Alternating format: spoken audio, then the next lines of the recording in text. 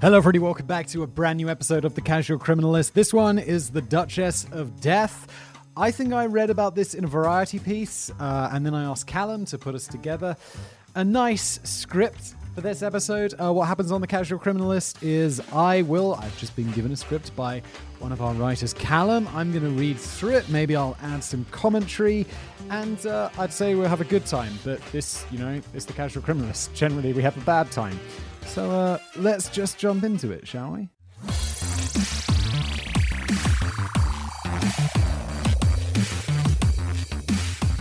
If certain revelations in the past few years have taught us anything, it's that money, provided you have bags of it, you can get away with anything.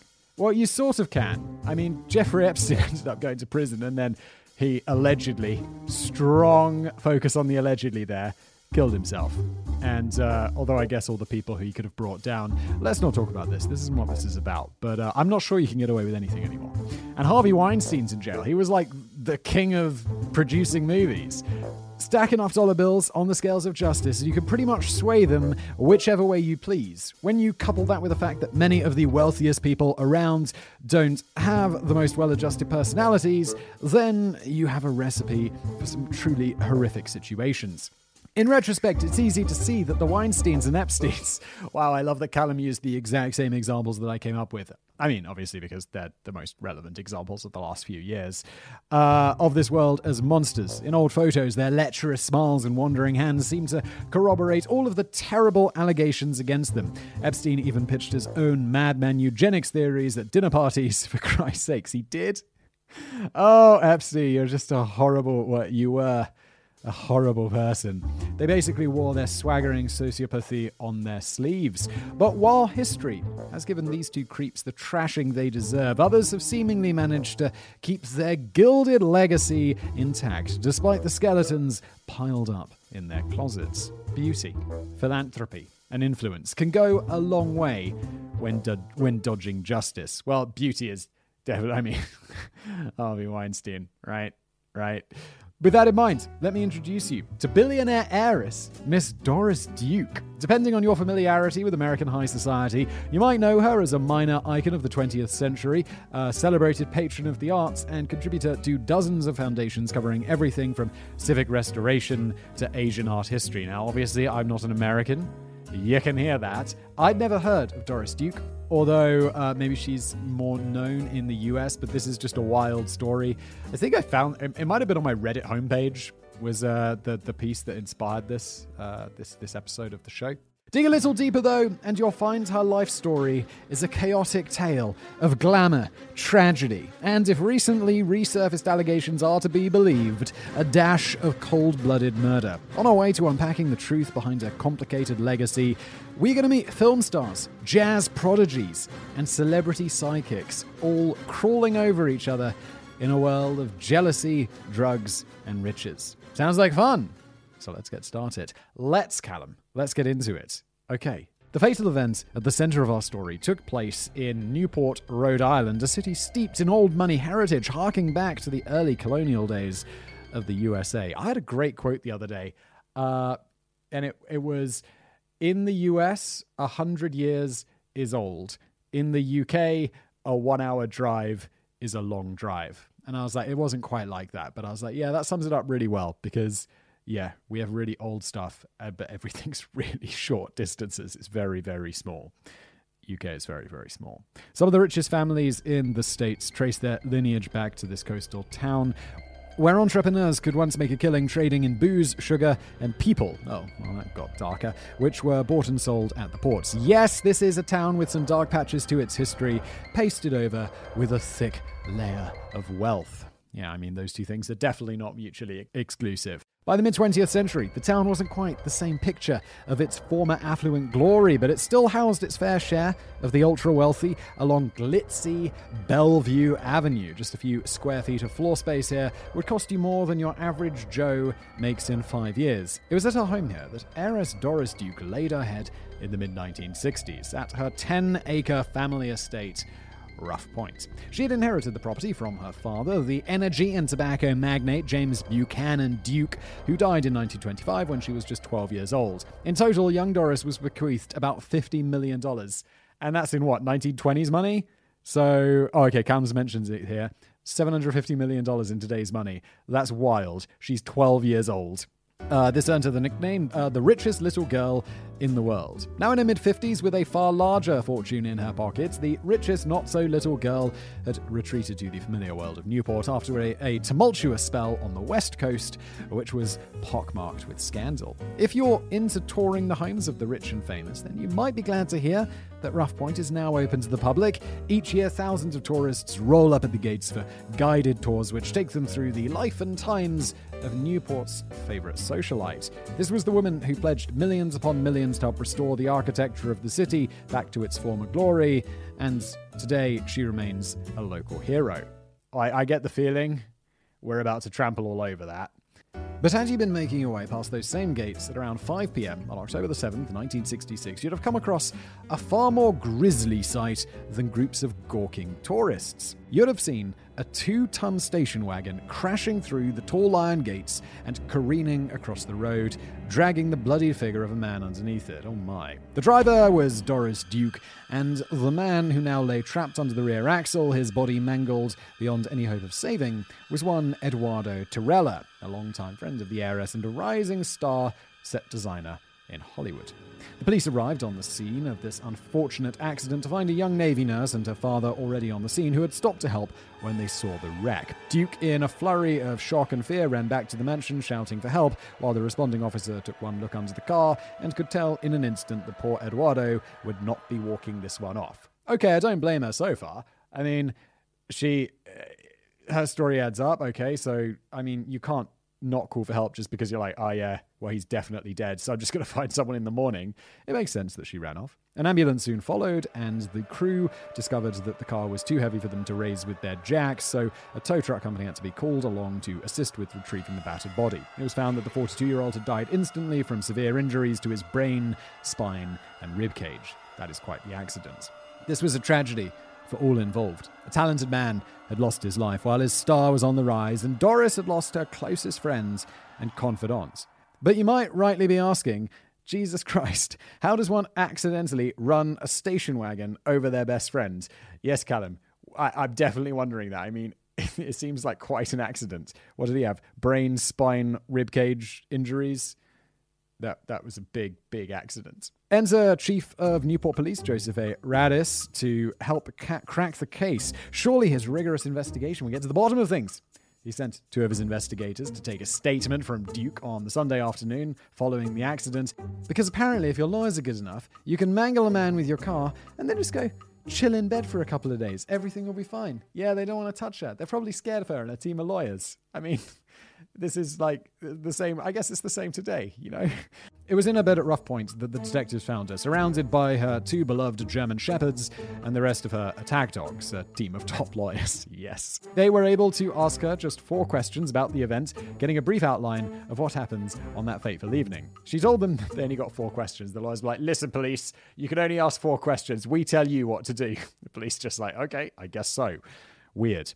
She told them that she and Torella had been heading out to dinner in his rented car, meaning one of them needed to hop out and open the gate to the estate. Then they went to unlock the chain. In a strangely unnecessary maneuver, which Duke claimed they'd done 100 times before, she hopped over to the driver's seat, took off the parking brake, put the car into drive, and accelerated. It's unclear if the previous 100 times Torella had swung open the gates and hopped through the passenger side window like a slick action movie cop, but this time it didn't go off quite so smoothly. She's got a team of lawyers. I feel like you could come up with a better excuse. It's like, oh, no, we always accelerated the car at speed towards each other. It was what we did. Come on, lawyers. Do better. Although, I'm going to guess they do quite well. Since she was unfamiliar with the potentially malfunctioning car, Doris Duke had accidentally lurched forward like a greyhound out of the trap and sent the vehicle careering towards Eduardo, who was crushed against the gate and subsequently dragged beneath the chassis. Didn't they say they'd done it? Oh, okay. They said they'd done it 100 times before, but then maybe this was a new rented car or something? Either way, I mean, if I was the police, I'd be like, yeah, maybe I buy it, but let's ask someone else, just in case. Chief Radice heard the report from his men and signed off with a sounds legit, case closed. But his signature methodology of leaving every stone unturned didn't fly too well with the press, who wanted all of the juicy details of this high society tragedy, and the state DA wasn't quite satisfied with the half-page report either. Damn right, I'm glad someone followed up on this guy who was just seemingly just didn't want to do his job. Great one, Chief. Nice. So a further interrogation took place several days later, during which Duke gave a more in-depth account of events. With enough ammunition to shut up the naysayers, the case was closed for real, wrapped up neatly with a bow on top. Nowadays, the information displays at rough point make only a brief mention of the unfortunate accident of October the 7th, 1966, a footnote in the story of an otherwise dazzling, pioneering 20th century woman, and everyone lived happily ever after. Except for Eduardo, who was crushed under a car with brain, spinal, and something else injuries. Ribcage.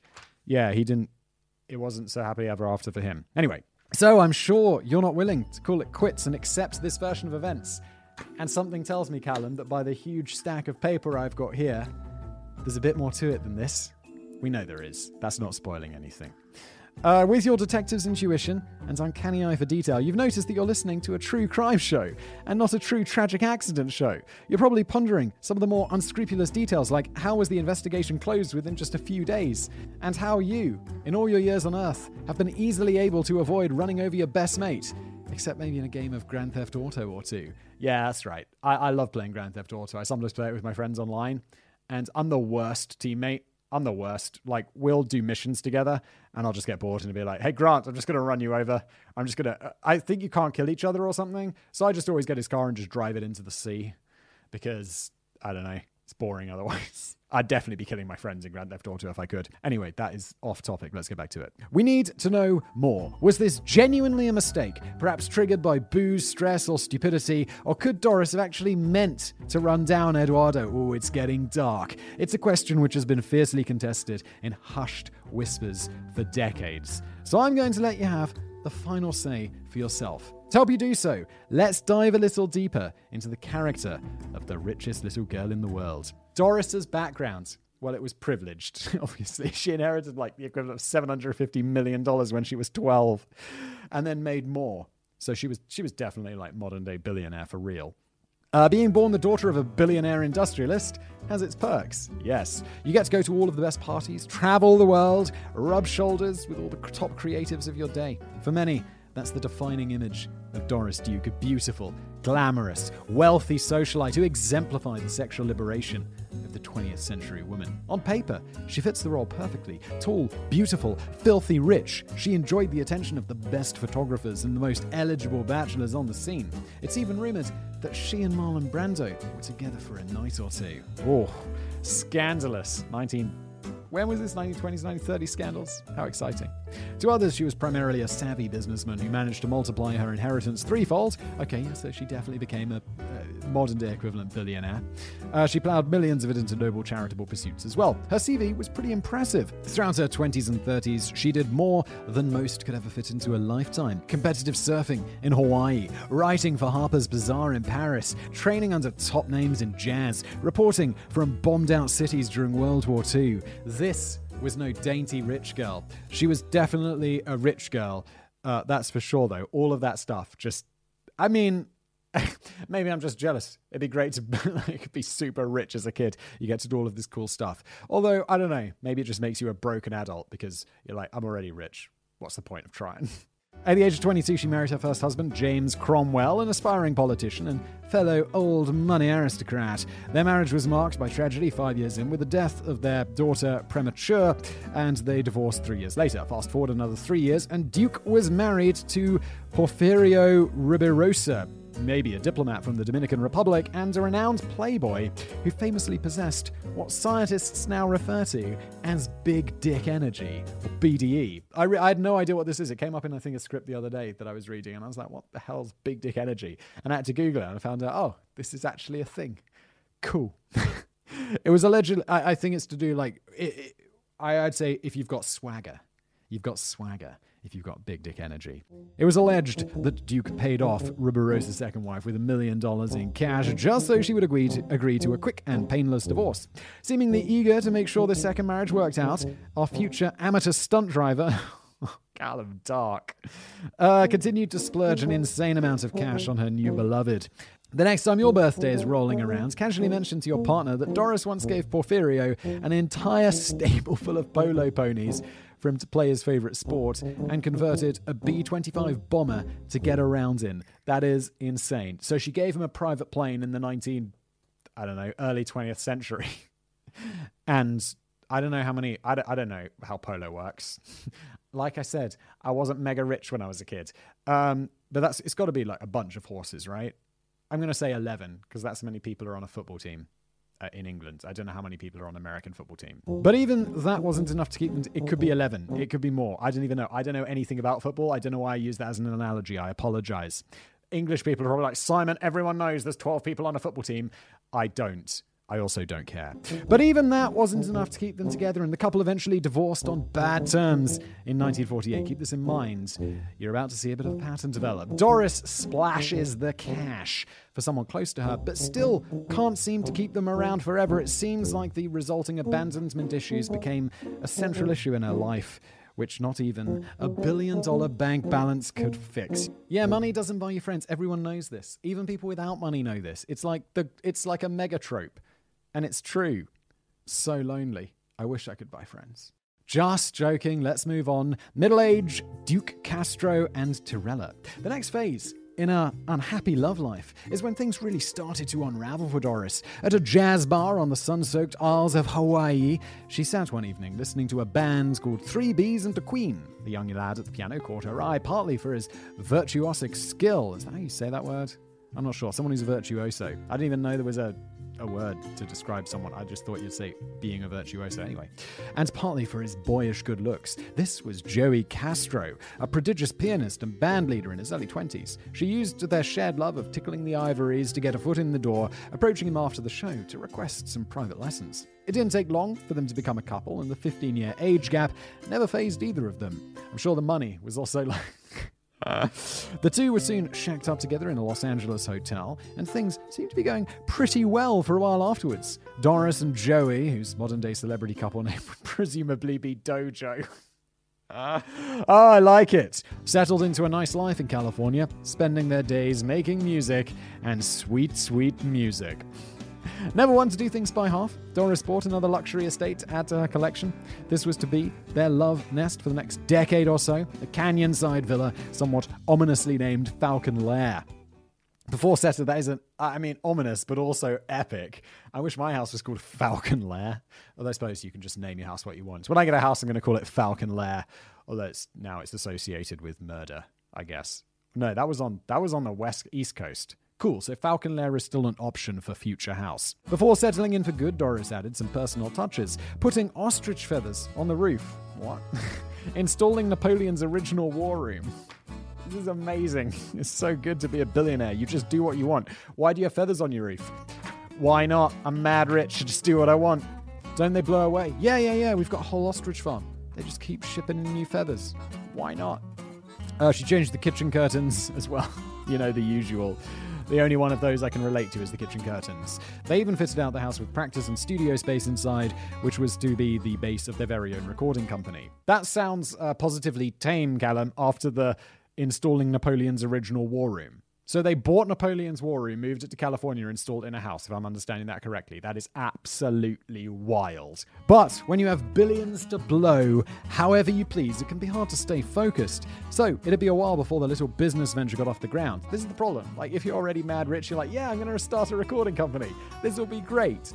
And then you just don't, because you don't need money, because you're already mad rich. So you just don't do much. It's a blessing and a curse, I guess. For the rest of the 1950s, Dojo hosted some of the hottest parties in LA, where jazz icons and film stars gathered. Duke Ellington was even said to have come round to jam with them a few times. Don't know who Duke Ellington is. I assume he's famous. My pop culture knowledge is quite weak, especially from whenever this was, the 1950s. I don't know. It was during this time that Doris made the acquaintance of a certain young up-and-comer named Eduardo Torella. He had been making some small appearances in films and trying to build a career in set design and freelance interior designing. He must have taken one look at the dusty ostrich feathers lining Doris's living room and thought, Jesus Christ, I cannot let this woman make her own decisions. And the two became friends, with Eduardo becoming Doris's go-to guy for any and all aesthetic matters. The downward spiral. But not all was well in Falcon's lair. The celebrity couple, which called it home, was spiraling into a lifestyle of routine alcoholism and barbiturate abuse, with increasingly violent domestics erupting between them. It's thought that Doris was becoming jealous of her younger lover's growing renown as a top musician, and that he himself was just a volatile guy all round. In 1963, with the couple now deep in their spiral of self-destruction, they had their biggest fight yet while staying at another Duke family estate. You know your family's rich when you have multiple estates. It's not like you have one estate. You're not just regular billionaires. You have multiple family estates. I like it. And just like that, the rich girl who had spent so much time around actors was now playing a starring role in her very own slasher flick. What? She grabbed a butcher's knife and swung it at her partner, slashing him down the arm. Yes, ladies and gentlemen of the jury, that's you guys. There's a shining character reference for you. Doris Duke, Knife Fighter. Episodes like this paint the life of the beloved philanthropist in a very different light, which is why you won't find much mention of them in her biographies or news articles. These are the hidden details which she would have liked expunged from her legacy. And it seems like for the most part she succeeded. Like, I don't know who this person is. I don't know negative or positive about her, but at least according to Callum's research, everyone kind of likes her still, or did until, well, we'll get into it. Let's carry on.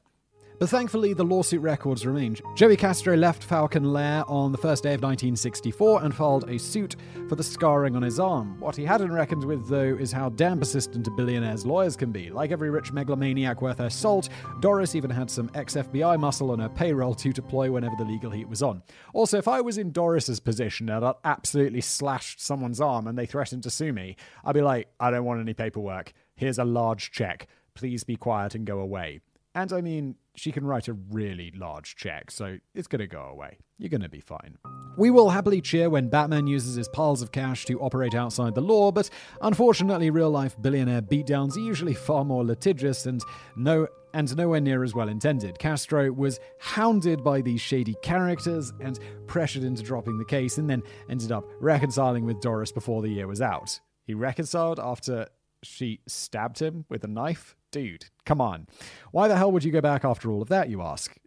Callum, I should read these ahead because that is exactly what I just asked. Well done. Well, remember that recording company they had planned? Doris finally pulled the trigger on it, setting up Clover Records in both of their names. Oh, and she bought him a brand new 100-grand Mercedes and promised to leave him an inheritance after her death too. Oh, okay, so she's trying the whole buying your friends thing again.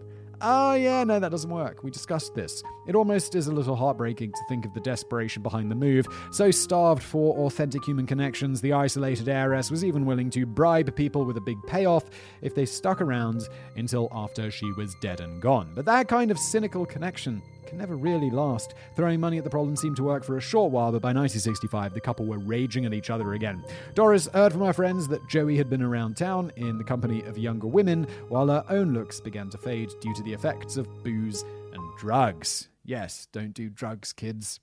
As the relationship fell apart and her control over life unraveled, she started to spend a lot more time with her now most trusted friend, Eduardo Torella. So this was the guy who was the set designer, the up-and-comer who he didn't like her ostrich feathers on the roof or wherever they were. So, yeah. He was her rock during this most difficult time in her life, although he couldn't hold her together all by himself. The news that her former lover, the Dominican diplomat, Rubirosa, that died in a car crash didn't help. In fact, it finally seemed to send Doris over the edge. In the spring of 1966, all these simmering resentments and anxieties between Doris and Joey boiled over. One of the management execs at Clover Records got a late-night call from Doris and rushed over to Falcon Lair.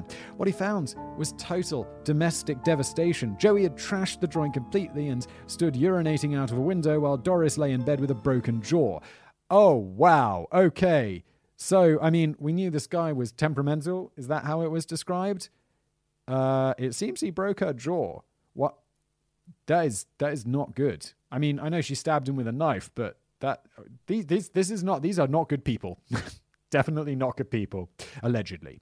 Whatever she may or may not have done, we can all agree that she 100% did not deserve that. Castro's temper had been set ablaze when Doris decided to cut him off, refusing to put any more money into the record company, and with that tragic end to the longest and fiercest romantic affair of her life, Doris was defeated. Resigning herself to the idea that money couldn't buy love, finally, and people just couldn't be trusted, she retreated to Rough Point, the house where she had been presented as a debutante 35 years prior. Now, with a lifetime of regrets to look back on, she must have sat in those empty halls and ruminated on how, despite all of the promise she felt in those early days as an invincible teenage billionaire, despite all of the amazing things she'd done in her life, that it had all gone horribly wrong. If you've been paying attention to the dates, you'll know what comes next. I have to say, Callum, I haven't, but I'm sure you're going to tell me. I'm a casual podcaster. I'm a casual showmaker. It's 1966, and we're back in front of that smashed gate with a Dodge station wagon crumpled against a tree and sirens wailing in the distance. The context of how Doris ended up at this point now paints things in a very different light. This wasn't just some charitable sweetheart and lovable partygoer. It was a woman with some violent marks on her record who might have been reaching the end of her rope. But still, it's surely silly to imagine that Eduardo would bear the brunt of this breakdown. He was still a close friend, the person who she trusted throughout all of those years in an abusive relationship, the last person she was willing to invest any faith in. Why murder a friend who had just traveled for hours to go to dinner with you? Before we get into that, let's talk about the man himself. It's only fair. He was a talented and popular guy who deserves more than just to be a footnote in the story of his own death. Yeah, this is always depressing when it's like, if you're killed by a famous person, that's all you're ever known for. That's all you're ever remembered for. I do a podcast where we look at historical stories, and often we'll come across like someone who did something in the 1700s that, you know, they peed out of a window and it made peeing out of windows illegal. And that's the only thing that person will ever be remembered for. That's it. Their whole life. That's it. It's kind of depressing. But also, I mean, everyone dies and everyone's ultimately forgotten. This got even darker than it already is. A lot of biographies of Doris Duke have relegated him to that position as a footnote, even though his life had enough material for a whole book of its own. Known as Eddie to his friends, Cirella had started his career performing in nightclubs down in New Jersey alongside the likes of Frank Sinatra, who ate at his family home a few times. During World War II, he enlisted to fight in Europe and won commendations for his service during the endgame stages of the war, particularly the Battle of the Bulge. But as both a war hero and a promising performer, he returned to America to begin the rest of his life. Then, as a gay man in mid-20th century America, he did pretty much the most sensible thing that a gay man in mid-20th century America could do. He made the move to LA. This was where Eduardo came into his own, landing interior design gigs and small film roles to fund a comfortable lifestyle with his partner, the sculptor and wardrobe designer Edmund Cara. Their parties were as legendary as any Duke and Castro ever threw, making them big names on the Hollywood scene. I somehow doubt that. I mean, this Duke and Castro were like billionaires. I mean, this guy, maybe he does well for himself, but he's an interior designer. He's probably not a billionaire. Gonna go there and guess. So, I mean, millions of pounds on each party buys you some pretty rad parties. For over a decade, Cirella split his time between the East and West Coast, even as his film career began to flourish. But by the mid-1960s, the call of California was growing stronger and stronger. He had landed some of his first big credited gigs, acting opposite Charles Bronson for a brief scene in The Sandpiper, and all set for another big-money production job on Don't Make Waves, featuring his good friend Sharon Tate, who would later go on to befriend Duke herself before ending up a victim of the Manson family. California is a wild place, folks, and I'm sure the Manson family murder, maybe they've just been done so much that people don't want to hear about that again, but obviously the Charles Manson murders we could definitely cover here at the Casual Criminalist. Let me know, and we can do it. I feel maybe it's just overdone. But here was the issue. For a decade now, Cirella had been designing Duke's rooms, helping plan her parties, appraising the antiques she used to wow her guests, all for mates rates, which undersold his talents pretty severely. And now, as her once unknown friend was burgeoning into the Hollywood heavyweight he seemed destined to become, she felt she was in danger of losing him to the West Coast world, which had laid her so low. Her fears turned out to be true. See, the very reason that Tyrrell had hired the Dodge station wagon which ended his life was to empty out his apartment. He planned to take his things to his family home for storage before heading back to sunny California for good.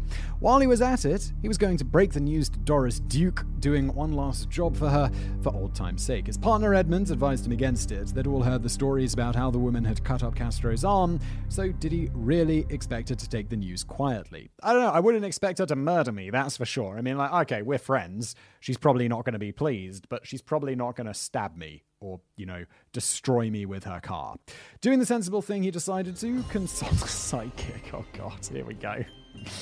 Dr. Jacques Honduras was the go-to guy when rich Hollywood folk, I feel like we should say doctor, with very much in quotes. Go-to guy when rich Hollywood folk wanted to blow their cash on spiritualist blabber, and he strongly advised Tyrrell not to go to Rough Point. Well, in this case, it was good advice, wasn't it?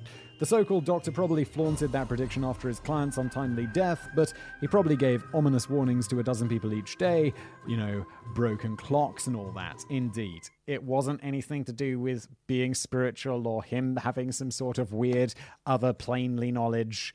It was just a guess. Also, he'd probably heard about the stabbing thing, so he's not some sort of magical wizard. Anyway, there's no such thing as magical wizards. Anyway, Eduardo had known Doris for a long time, and he was closer to her than anyone at that point, so he thought himself exempt from her crazy outbursts. At any rate, he told the psychic that he needed a quick fix of cash for some dental work, so he could kill two birds with one stone and make a quick buck while he was there. It was the sort of basic job that he had done for the heiress 1,000 times before. As Duke's one-time neighbor, Hal Tinney, tells it, the two were on the way to inspect a pricey relic at some local antique dealer's shop. The piece was a bust said to contain a bone of the Catholic martyr St. Ursula hidden inside. Since that's not the kind of thing they mass-produce at IKEA, Duke had called upon a personal antique expert to accompany her for the viewing, maybe because she was crazy about ancient magic Christian bones, or maybe just to buy some company for a few hours. The things rich people buy. At any rate, you might have noticed the first discrepancy in her story. If you cast your mind back, you'll remember that Doris had claimed they were on their way to dinner. I do remember this. Not appraising antiques. Surely their little treasure hunting trip would be something she'd remember to mention when she recounted the events to police. But hey, it's hardly a smoking gun. Maybe they were just planning on swinging by McDonald's on the way to the shop. Who knows? This was what, 1960s or something? McDonald's was probably around. I don't think she probably ate there. Although Warren Buffett's a billionaire and he eats at McDonald's every day. Whether I eat at McDonald's, I love McDonald's. I mean, I try not to. Not because of any, snobbery. I just try to eat healthier. I try. Unsuccessfully. Where things do start to get very murky, though, is in the days which followed the accident. With Eddie's broken body in the morgue and Duke holed up in bed behind a wall of lawyers, it became less of a game of he said, she said, and more just she said. Doris, the benefits of being a billionaire with a wall of lawyers. You can ask 4 questions. Doris was the only witness to the event after all, and nobody had any real reason to suspect foul play. Did they not have crime scene investigators back then who'll be like, I've seen CSI. They'll figure it out.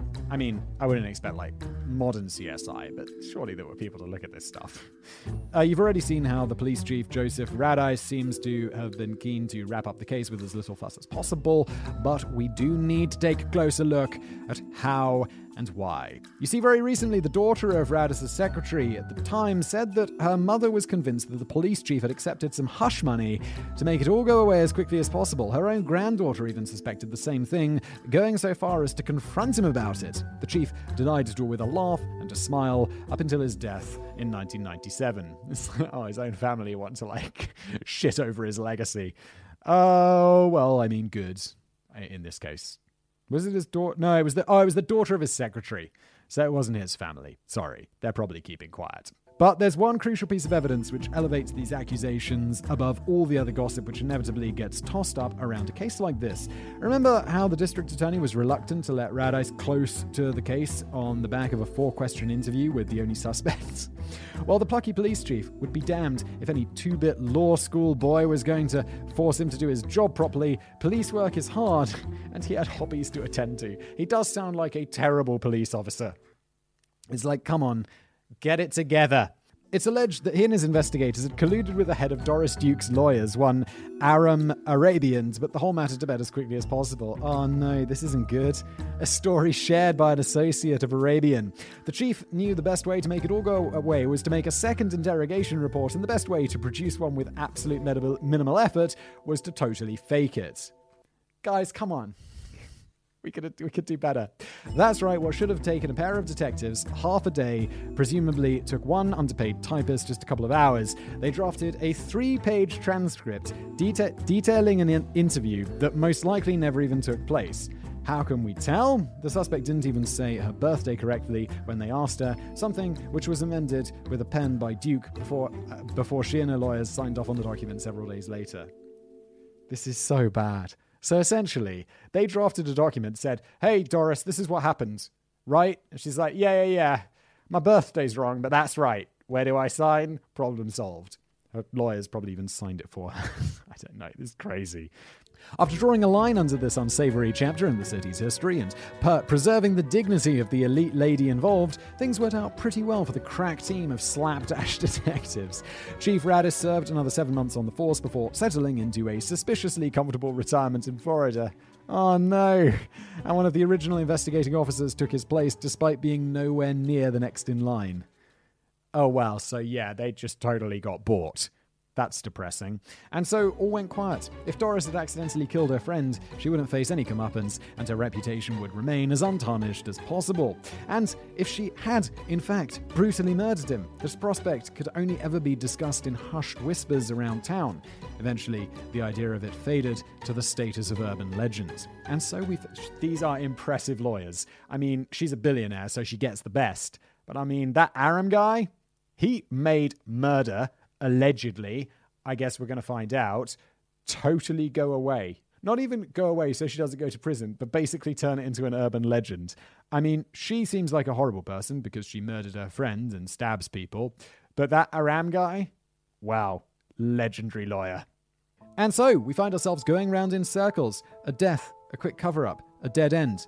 A death, a quick cover-up, a dead end. That's exactly the endless loop anyone interested in the case would have ended up in over the past 5 decades. The official account was enshrined in the history books, and any other versions were regulated to old wives' tales and internet forums where people discuss how Biggie and Tupac secretly lived together in the Bahamas. They don't. If you believe this stuff, you're crazy. Conspiracy theorists. If you're watching this on YouTube, you can smash that dislike button. Things remained this way for years, right up until 2016, when investigative journalist Peter Lance started asking all the right questions. This, I think, is the Vanity Fair thing that I read about that inspired me to tell Callum to make a podcast about it. Crack investigator Peter Lance is a native of Newport, the town where this all went down, who began his career with a job at the local paper less than a year after the accident at Rough Point. He was intimately familiar with Bellevue Avenue since the prestigious high school he attended was just off of it. In the early days of his work life, he was exposed to the duality and the legacy of his town's most famous daughter. On the one hand, she had set up the beloved Newport Restoration Foundation, which pumped millions of dollars into the redevelopment of the town. On the other hand, there was always the shadow of the horrible evening hanging over the mansion, a chapter in the town's history that nobody really cared to reopen. Let's just hide it under the rug, shall we? It seemed that the town, like its police chief, was in a state of cash-induced amnesia, purchased by the huge bank balance of Doris's estate. Her campaign of local splurging began just a little more than a week after the accident with a donation to the hospital where she had been received on that fateful night, and another to restore the cliffside walkway behind the mansions, a favourite local tourist spot. Even to this day, the foundations she set up continue to shower riches upon the town of Newport. No wonder they just want this hidden, because it makes her look like a bad, horrible murderer, rather than the philanthropist that they like to imagine she is, allegedly. In the end, the spirit of silence won out in the conflicted soul of Peter Lance too. But the shadow over Rough Point never really lifted from his mind. For 4 hugely successful decades in journalism and media followed, during which he raked through the murky world of counter-terrorism in the post-9/11 era, before he would return to the story at the very start of it all. This world-class investigator became the first to fully unpick the many troubling details which have been swept under the ostrich feather rug. What's with it? Ostrich feathers. Thankfully, for narrative purposes, Lance has the Roman nose, slick back hair, a macho swagger of a classic film noir investigator. Picture him in black and white, driving down Bellevue Avenue in a trilby and suspenders with a monologue about exposing the seedy underbelly of this rotten town rolling on in the background. Actually, scratch all of that. He started this investigation on Facebook. Why does modern tech have to ruin everything? Okay, so picture him instead sat in his dining room in a coffee-stained vest and boxers, chatting with members of the Newport Rumour-monger Facebook groups. After probably blocking half a dozen people, adamant that Rough Point is the spaceship HQ of the Illuminati. Yes, it is Facebook, and honestly, the internet in general. He managed to contact some people with close connections to the case. Children of estate staff who'd told of heated arguments preceding the events. The aforementioned police secretary's daughter who was convinced bribes were involved. It seemed that there was still a healthy Newport truther community out there. In this case, the conspiracy theory is kind of right, though. The truthers are onto something. Unfortunately, though, all of this amounts to just hearsay without some proper paper evidence, and most of the key documentation around the incident had mysteriously evaporated over the years. Well, one, because time rolls on and, people don't keep paperwork. Although I guess with police investigations, like looking into murders and stuff from the 60s or whatever it was. So yeah, they probably hold on to that. There's like big warehouses full of this junk. But in a twist lifted straight out of the screenwriter's handbook, a mysterious package arrived on Lance's desk one day in late 2019. It was a dossier containing the original police report sent to him by an unnamed government official who caught wind of his probing. With the help of this mysterious assailant, things now started to gain traction. It was in this dossier that Lance recognized the mistake in the second interview, which supported the idea of a slapdash cover-up. This would have been open for anyone to see until the files disappeared from the police records, but it wasn't until now that someone was really committed to following the breadcrumbs. Yeah, what, so decades of years later, a journalist has to do the job that the police guy should have done in the first place. Come on. The next step was to find some other documents to compare with the police reports, and Lance found them in the most unlikely of places. In a stroke of journalistic genius, he dug down deep into the archives of the rental company from whom the victim had borrowed the car. Wow, they kept those records? As part of their insurance procedures, they'd collected a statement from Miss Duke, which she obviously wasn't as concerned about as the official police reports. I mean, who looks at those things anyway? I'm just amazed that a car rental company from back in the day still had that record. It's incredible. In his Vanity Fair expose, Lance quotes the 173 report as saying that she ran back to the house looking for Eduardo because, of course, that's the most logical thing to do when you see your friend mashed between your garden gate and front bumper. Go check if he popped off to the kitchen for a glass of water. Yeah, I mean, it just reeks of something not being right. The sightseeing Navy nurse who was on the scene at the time remembered things very differently. In her police statement, she said that a hysterical Duke had run around her house shouting that she'd ran over her friend, which seems like a much more reasonable response. Indeed. Lance was actually able to locate the very same nurse, whose name is Judith Wartgo, after all of these years. She left the story behind after the event and went on to have a long career as a paramedic. She would have attended 1,000 such car wrecks over the years. But the memories of that very first one never left her. She was able to specifically recall that Duke herself only had some very minor injuries from the crash. In contrast, Dr. Philip McAllister, the medical examiner who treated the heiress at the hospital, reported she suffered major bleeding from cuts to the head, made all the more suspicious by the fact that he acted as Doris's very own personal doctor from the moment she entered the hospital. He even turned away the preliminary investigators from her private room where she spent a few hours recuperating. That doesn't sound unreasonable, though. She's super rich, so of course she gets her own doctor. And also, he can turn away the police, like she's recovering from a terrible car accident. He does what she says. It's no surprise. Again, she's very, very rich. Unsurprisingly, McAllister was an ardent defender of the tragic accident theory, but there's no word on whether he went to live it up with the police chief in Florida afterwards. Well, I'm guessing he was probably really well paid. I mean, whether you want to call that a bribe or not, we can call it a bribe, allegedly. With his investigation building up ahead of steam, Peter Lance returned to Newport, for real this time, and drew upon connections old and new to paint a picture of the night's events. He knew he was onto something big. There were too many missing pieces which had conveniently disappeared. Too many silent figures encouraging him onwards from behind the scenes. Surely his own personal noir film wasn't going to be a flop. Oh, let's hope not. Spoiler alert, it's not. However, it all hinged on finding something more concrete. None of what had been unearthed so far actually pointed to murder. Conspiracy, concealment, corruption, Yes, and yes, but there was nothing yet to prove that Doris had hit the gas that evening with the intent to crush her friend to death. Cynics could easily argue that she was just another rich girl dodging responsibility for her own stupidity. Yeah, honestly, if that's what the evidence you got so far, maybe. In criminal law, you got to prove beyond all reasonable doubt. Don't think we're quite there yet. What was needed was a hard forensic counter-narrative. Finally, forensics. CSI getting on the case, or more likely the journalist doing the job of CSI many decades later, because that's where we are. And with a few strokes of luck, he was able to find one. The real course of events. It begins with the gate, warped and blown out from the impact of the car. After asking some questions about town, Lance acquired a previously unseen photographic negative, which lay tucked away in the basement archive of a local family for years. As it turns out, he had known the photographer, Ed Quigley, who worked alongside him during those formative years at the local newspaper. Quigley's family held on to much of his work, whether for nostalgia or posterity. The sepia-toned image was taken from just outside the inside gate and showed some officers and observers milling about the scene as the tow truck hoisted up the back of the Dodge. Visible to the left of the frame were the shattered pieces of the lower gate, with struts bent outwards. Now, this wasn't exactly a bombshell in itself, but it ran directly counter to another piece of evidence, which was presumably pinned up on Lance's investigative corkboard, the autopsy report for Tyrella. This key piece of evidence hadn't evaporated like the rest, but it was filed under the mistaken first name, Edmund. Anyway, remember the doctor who Duke bought out as soon as he made it through the front door of A&E? Yes, we do. Well, or A&E, I think that's the British word. Callum's also British. I think Americans call it ER. We call it A&E, for accident and emergency. Well, he was the one in charge of determining the cause of death and reporting it to the public. But it seems he failed to draw the attention to the fact that Tyrella's legs were actually in good shape. Ribs, skull, spine, pretty rough, as expected, but the damage to his lower half was mostly superficial. Well, that leaves me questioning, what, did he just jump up, really high when that car was coming? So why then was only the lower gate blasted out? Yeah, okay, makes sense.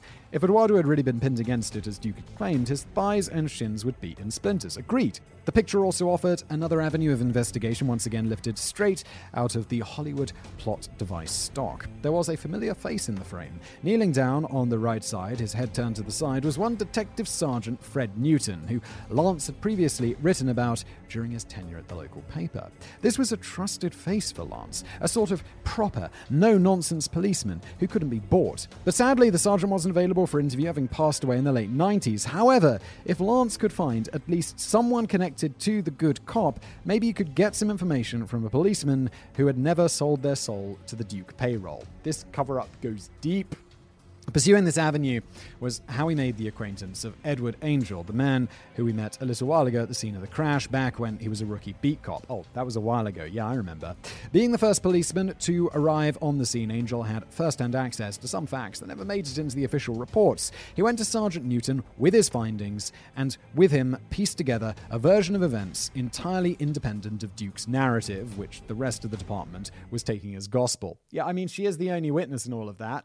But she's also the alleged perpetrator of the crime. Do some forensics. Come on. These findings were pretty grisly. Wide smears of blood and patches of skin running across Bellevue Avenue, gorily glistening under the light of the evening sun. That much was to be expected. The man was mashed by a 2-ton car after all. But what later surprised Angel was that he had assumed, based on his analysis of the splatter patterns, that the victim had actually been a passerby walking down the street, because that's where the first impact seemed to have taken place. There was a blood trail starting outside the grounds of the mansion from a large splatter in the middle of the road. Well, that seems completely contrary to what old Doris described, doesn't it?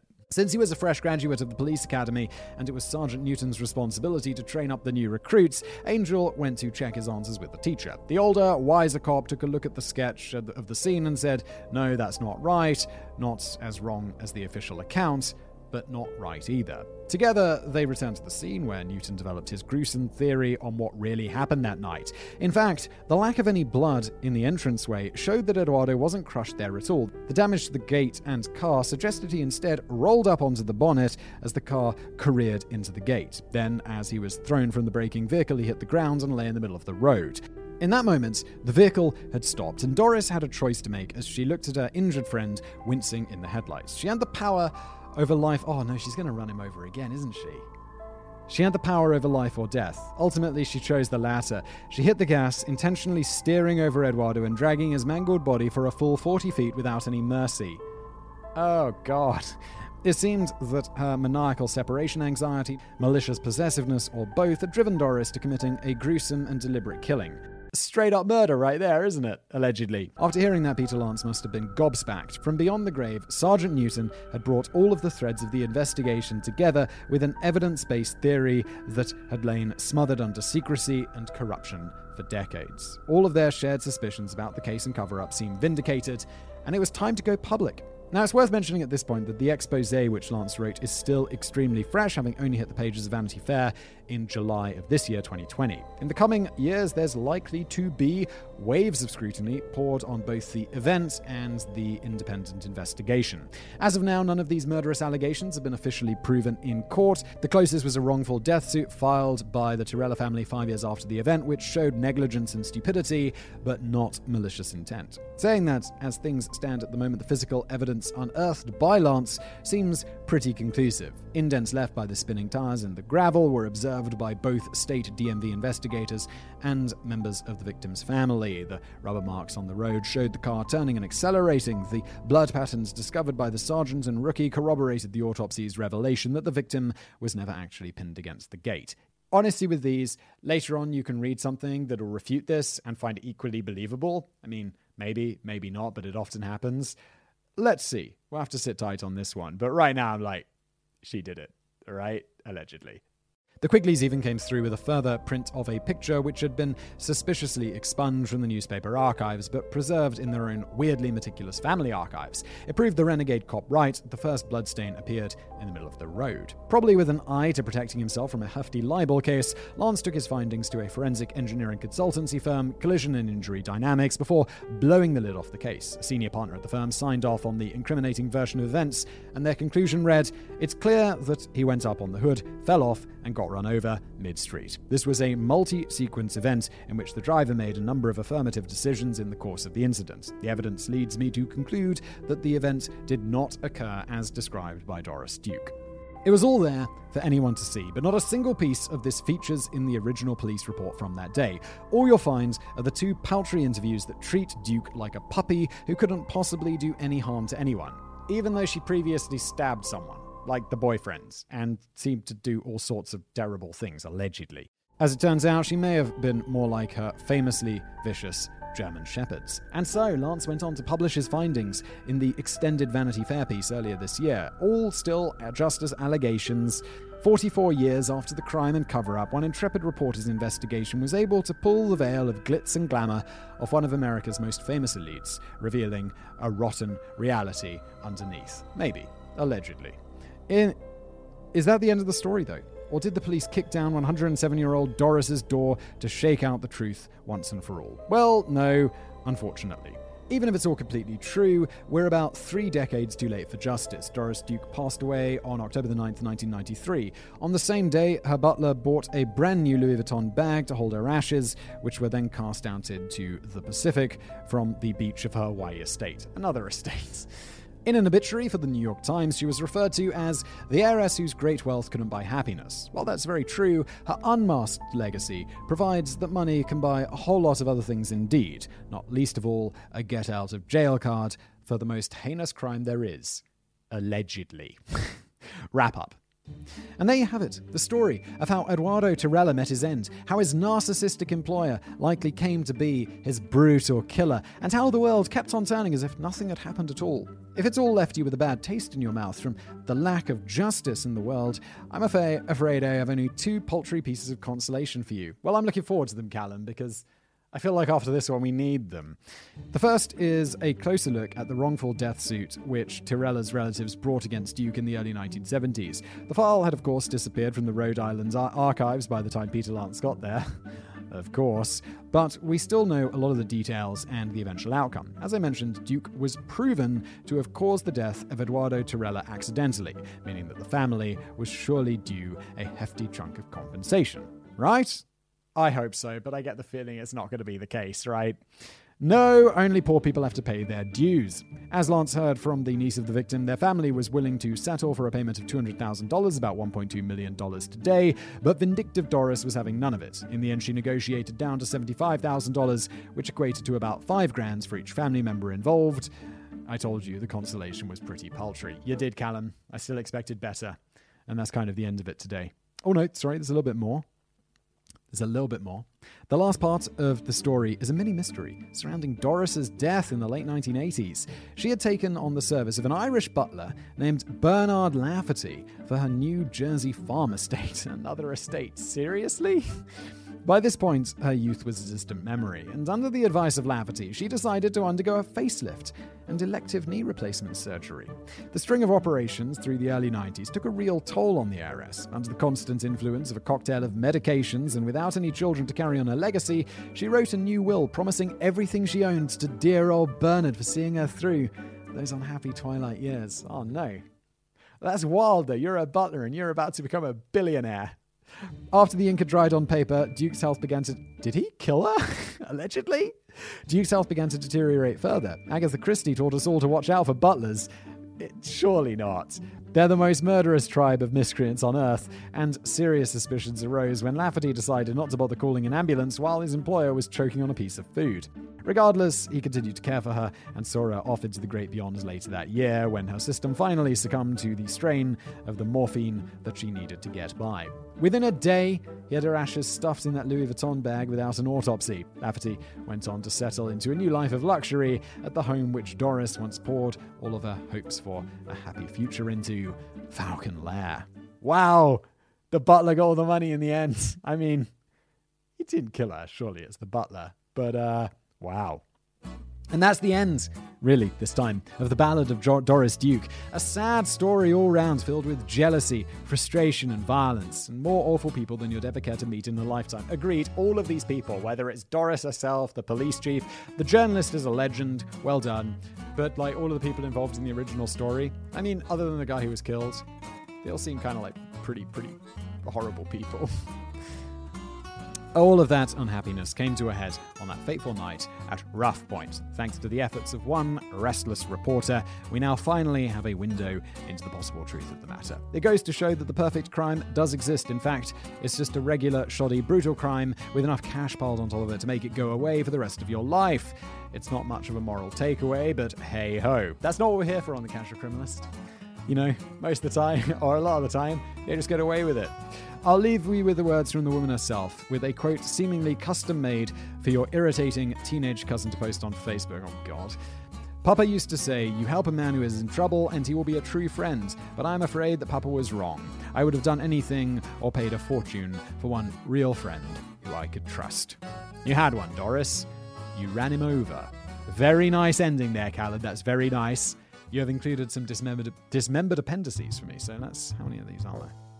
3 of these. Let's do them. Number 1. Doris's reputation around Newport wasn't totally unblemished even before the horrible death on her doorstep. Like everyone's favourite evil TV billionaire, Mr. Burns, she was in the habit of releasing the hounds. A pair of German shepherds had a habit of attacking tourists who were walking down the cliffside path to her mansion. Oh my. Number 2. As these murder allegations were kept hush-hush for decades, you'll find plenty of shining portraits of the heiress online. Her Newport Restoration Society is one of the biggest upholders of the sanitized, celebrated Doris Duke narrative. For example, on their website, they allude that Duke and Castro's relationship ended acrimoniously, making no mention of the mad slashing meltdown. Yeah, and he later broke her jaw. Number 3. If you're wondering how Falcon Lair got its name, I wasn't, but now I am. It wasn't because it once housed a bird-themed Bond villain. That's a shame. It was actually built and christened by Italian heartthrob Rudolph Valentino, who named it after a historical drama his wife was planning. The Hooded Falcon. So, this has been another episode of The Casual Criminalist. If you enjoyed it, well, please do leave me a review if you're listening to this as a podcast. Leave me a like if you're watching it on YouTube. If you have suggestions, well, let me know in the comments. And thank you for listening or watching.